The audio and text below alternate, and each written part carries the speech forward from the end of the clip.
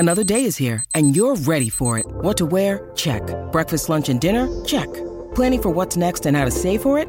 That's where Bank of America can help. For your financial to-dos, Bank of America has experts ready to help get you closer to your goals. Get started at one of our local financial centers or 24/7 in our mobile banking app. Find a location near you at bankofamerica.com/talktous. What would you like the power to do? Mobile banking requires downloading the app and is only available for select devices. Message and data rates may apply. Bank of America N.A., member FDIC. Hail Varsity Radio is live. Now, back to Schmitty. Schmitty's a great guy, but he don't have a brain. And Elijah. You want me to speak? When I point at you, yeah. On Hail Varsity Radio. Back into it. It's Hail Varsity Radio. We're powered by Cornhead Lager, Chris Schmidt, Elijah Herbal. Let's head up to East Lansing and talk to Mr. Spartan, a longtime veteran of the Big Ten. We say hi to Jack Ebling, host of The Drive. You can find Jack on Twitter, The Drive with Jack. Jack, excited to get up to East Lansing. Do you have the steakhouses picked out, my friend? Everything's all set. Welcome mat is out. I just want to know what kind of salad dressing you like. Dorothy Lynch. Jack is like, huh? She'll be there too. Yeah, okay. She'll be there too. I love it. Oh, what a ball game. Going to be Big Ten weather. Looks like a little rain, a little wind, and some chill in the air. Is that about right? Yeah, it's actually snow flurries here today with 73 degrees a week ago. And you wouldn't know it, but hey, Nebraska's warming up. Michigan State is bone cold right now, so maybe the Cornhuskers are going to play themselves into the Big Ten championship game. Who knows? We're kind of smiling about that. 2 weeks ago, we were hoping to get to the Oil Change Bowl or whatever it was called, and now we're thinking maybe a little Phoenix could work, but why not dream big, as John Cook says? What's the morale like right now, Jack, for Michigan State? They've had a tough go of it. Haven't won since week 2. Yeah, and the guys are actually hanging in there. I thought there'd be a mass exodus. That hasn't happened. They've had more than their fair share of injuries, but that's not an excuse. They have some of the most brain-dead special teams play you will ever see, and it's cost them 2 games, the Iowa game and the Rutgers game, that clearly turned on 3 special teams gaps. But the offense is one of the worst in the country, and defense is getting gashed, so that's a bad combination, Chris. Jack Ebling with us here on Hail Varsity Radio, host of The Drive with Spotlight Radio, The Drive with Jack, at Drive with Jack on Twitter, longtime columnist, radio man in East Lansing. I want to kind of get your take here on some of the dangers with this Michigan State. We were talking with Coach McBride yesterday, and he keeps his eyes certainly on Nebraska, but he also has a lot of friends for a lot of years at Michigan State. So that's a program he follows, and he's scared, man. He's scared of the ball game. He's scared of how dangerous Michigan State can be. And I'm interested to get your feel on offense. Where do the Spartans perform best? Is their O-line talented? Is it their running game, the wideouts? Where could they sting this Husker team? Can I say none of the above? You can certainly go. When you say he's scared, does he scare easily? No, he's about as. I mean, he scares. He scares most people or players. If we just go down the list, I mean, he's got that part of him in a loving way, of course. But no, he doesn't scare easy. No, I don't know what Michigan State team he's been watching. He may have gotten some tape of the 2021 team. You should tell him this is 23, and if he looks at this team, he will not be scared. Why is that, in your opinion? The coaching staff, especially defensive coordinator Tony White, whenever he spoke at his press conference today, was quite complimentary of the skill position guys that Michigan State has, and he said their quarterback situation is a bit of a question mark, but they're figuring that out. Tell me why you don't think Michigan State threatens this Husker team. Well, the offensive line has been erratic at best. This team can easily commit 10 or 11 penalties in a game. They're on quarterback 3, quarterback one, who people either loved him or couldn't stand him, was actually doing a pretty good job until he got cremated on the third play of the Washington game, and then he was a shell of his former self. Then you had quarterback two, and he was a 4-star. Everyone wanted him until he got in the game. And now they're on quarterback three, who does add a little panache to the offense. I don't know whether he's going to be good enough to really make a difference. They have a good running back.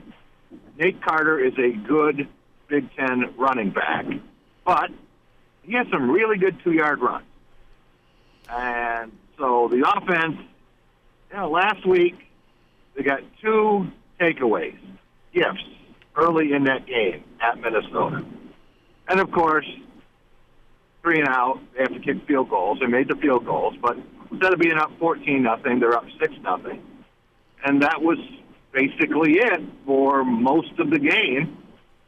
And then, meanwhile, the other team chips away, wears Michigan State down, and then the special teams kick in, and it's game over. Jack, I've watched some Nebraska games like that over the past couple of years. Watched a lot of Nebraska games like that, Jack. Yeah. Maybe these teams have changed identities. I don't know. I was going to say that if Nebraska can stay on this tear and get to Indianapolis and play Michigan again, maybe Nebraska can change its signal. We're going there in a minute. I got to get your take on Harbaugh and Michigan shortly. But so, do you expect Sam Leavitt to get the nod, or is it going to be Hauser, or do you know at quarterback? I don't know. Harlan Barnett said that it was going to be an open competition, which is a good thing for coaches to say, even if they don't believe it. There was a noticeable difference when Leavitt came in the game, and most people think that he would have been the starting quarterback had he gotten there in January. But when you get there after the school year ends, it's very difficult for any freshman to come in, and 8 weeks later you've got, you're in the midst of preparation for a game, and they say, hey, guess what? You're the quarterback. So I don't see that being automatic, but he may be good enough, and they may be desperate enough to say, what the heck, we're going to give this kid a shot at the start of the game. He never started a game. He never played in the first half of a game. But we'll see what happens. He can run a little bit. He's very confident. Very confident. Kind of reminds me a little bit of a football Scott Skiles. Yeah. That all right. makes sense to you. The old point guard with the Sparty and then the Orlando Magic. Yeah. A little before my time, maybe. A little bit like maybe poor man's Dylan Gabriel. Okay, now I'm following, Jack. And whenever you talk about that dual threat ability, poor man's Dylan Gabriel, that's what's kind of stung Nebraska this year, the defense. They've done well against pocket passers, but whenever they get a dual threat quarterback, they seem to have struggled at times. And I believe, trying to remember off the top of my head here, I believe he was the leading rusher for the team against Minnesota. So tell me about that dual threat ability, what he can do with his legs, and how that might be able to scare Nebraska, because they've really had a tough time keeping those dual threat guys in the pocket and keeping them from hurting them. Yeah, well, for Michigan State, one of the problems they have is that they don't have a number one receiver. Well, they do, but he's playing for Florida State, Keon Coleman. Yeah. So, they have maybe 5 number 3 receivers. And, I guess they're all good enough to get on the field. You just wouldn't want to really rely on them heavily. And with what Leavitt does, some of it is running out of fear. Some of it is thinking that, no one can tackle him. So, and I think he kind of caught Minnesota by surprise, too. He won't catch Nebraska that way. So I don't think Nebraska has a whole lot to worry about. Nebraska's a 3-point favorite the last time I looked, which seems small to me. And I suppose Nebraska's capable of beating itself, but I don't see Michigan State putting a beat down on the Cornhuskers. Jack Ebling with us, host of The Drive, longtime Michigan State and a Big Ten radio and print personality. And Jack, defensively, what do you think of this Spartan defense, strengths, and what's their liability? Well, their liability is they have to go on the field. They've lost 6 in a row, and, they look good in warm-ups. But once they get out there, they'll play good for a series, and then they'll do something stupid. The thing that drives fans absolutely fruity is their propensity on third down to get a big stop and then have a personal foul. Uh-huh. I cannot tell you how many times they've done this, which to me reflects discipline, coaching, and Arlen Barnett really is in a rough place. But in terms of being focused, there isn't a lot of that. And in Michigan State's case, they're going to need all that they can get. Nebraska's been pleasant when it comes to handing the football over, either with some interceptions, some fumbles, or some special teams fumbles. Now they're way better than they've been in a long time, but you're going on 3 games where the old zebra hasn't changed its stripes with what has been catastrophic moments in a game that has turned the tide against Nebraska. They've survived those this season, at least since Michigan. It was interesting, Chris. Arlen Barnett was asked a question about what would happen on Senior Day, what that might mean, and what he remembers about his Senior Day back in 1989, and that was a 76-14 win for the Spartans over Northwestern. And I was thinking, I don't know if Arlen Barnett's team is going to score 76 points in his 10 games as head coach. Jeez. Yeah, they're not averaging a lot of points per ball game. They're giving up about 28, and Nebraska's been inching closer to that 20-point number. I know they put up 31 last week against Purdue. So Nebraska's run game's been pretty decent. Defense is flying around the football. They're fun to watch, and special teams was pretty big last week with they put 10 points into the pot of money, so to speak, for Nebraska. A few more minutes. Jack Ebling with us next segment. Get his take on Nebraska-Michigan State. We're on the road Thursday through Saturday in East Lansing. So if you're headed that way or have some family or friends going to be at the Nebraska-Michigan State game, come see us. We are at Reno's East on Thursday from 4 to 6 or 5 to 7 Eastern Standard Time, our normal show time. So we'll be on the road at Reno's East Thursday with Jack and his crew. And then Friday from the East Lansing Graduate. So come see us, say what's up. Saturday we're at Spartan Stadium. More with Jack Ebling on the way. And now, back to Hail Varsity Radio. Jack Ebling with us here on Hail Varsity Radio, host of The Drive with Spotlight Radio. The Drive with Jack, at Drive with Jack on Twitter. Jack, couple of Big Ten topics I want you to take on first and foremost.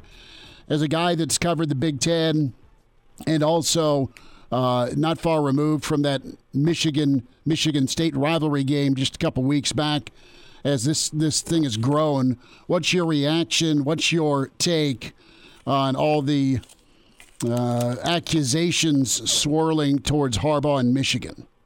Well, if you read the Washington Post piece, I thought they did a pretty good job of getting the details on this. And when you think that there were 30 games where tickets were purchased for quote-unquote scouts, in-person scouting, and there was a $15,000 line item in the football budget, and Connor Stalions, I don't know if that's the military background he had or exactly how he came into this idea. He also has a 60-some page manifesto of how he is going to be the Michigan head coach. I don't think that he's reading it correctly. But the latest on this story is that now there are pictures of him on the sideline at Spartan Stadium on the Central Michigan sideline where in Central Michigan, coaches close. So there's a relationship between the Michigan and Central Michigan staffs, and this was September 1st, the game before Michigan opened its season on the 2nd. There's a lot of investigation being done on this by a lot of people. And I don't know what this means for Jim Harbaugh and his contract. Different sources say different things. But Jim Harbaugh, he didn't know anything about it. He's got this guy who's spending all this money, flying all over the place, getting all this information, all this intel, and he's probably just keeping it all locked up in his basement. Well, what's your feel with Harbaugh? Do you think he's long for Michigan, or do you think he's going to be jumping ship this upcoming offseason? Because he's accomplished a lot of what he wants to accomplish aside from that elusive national title. How much longer do you think he sticks around at Michigan now, considering this scandal? Good question. He tried to leave 2 years ago and told people that he was gone. The only problem was you can't go if you don't have an offer. The Minnesota Vikings were smart enough not to hire him. Got a terrific young coach in the process. And then last year, he said he wasn't going anywhere and promptly went out and interviewed. I don't have a ton of respect for Jim Harbaugh. You may be able to tell from my voice, but I've seen him deny responsibility for everything. And I can go back through every season he's been at Michigan, even the last two, the Big Ten championship seasons, and give you a game that he has lost, not his team has lost, that he has lost with poor coaching. And I think it's hysterical that the one team that Michigan did not advance scout over the last couple of years was TCU. Scouted Georgia 5 times, but they never thought they would play the Horned Frogs.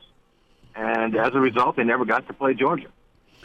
They didn't. They had a lot of turnovers that game and didn't have an answer, Jack, for that TCU 3-3-5. I want to go to a coach that's back on familiar footing, and that's Coach D'Antonio. What's he brought to the program in lieu of the Mel Tucker situation? Honestly, Chris, not much.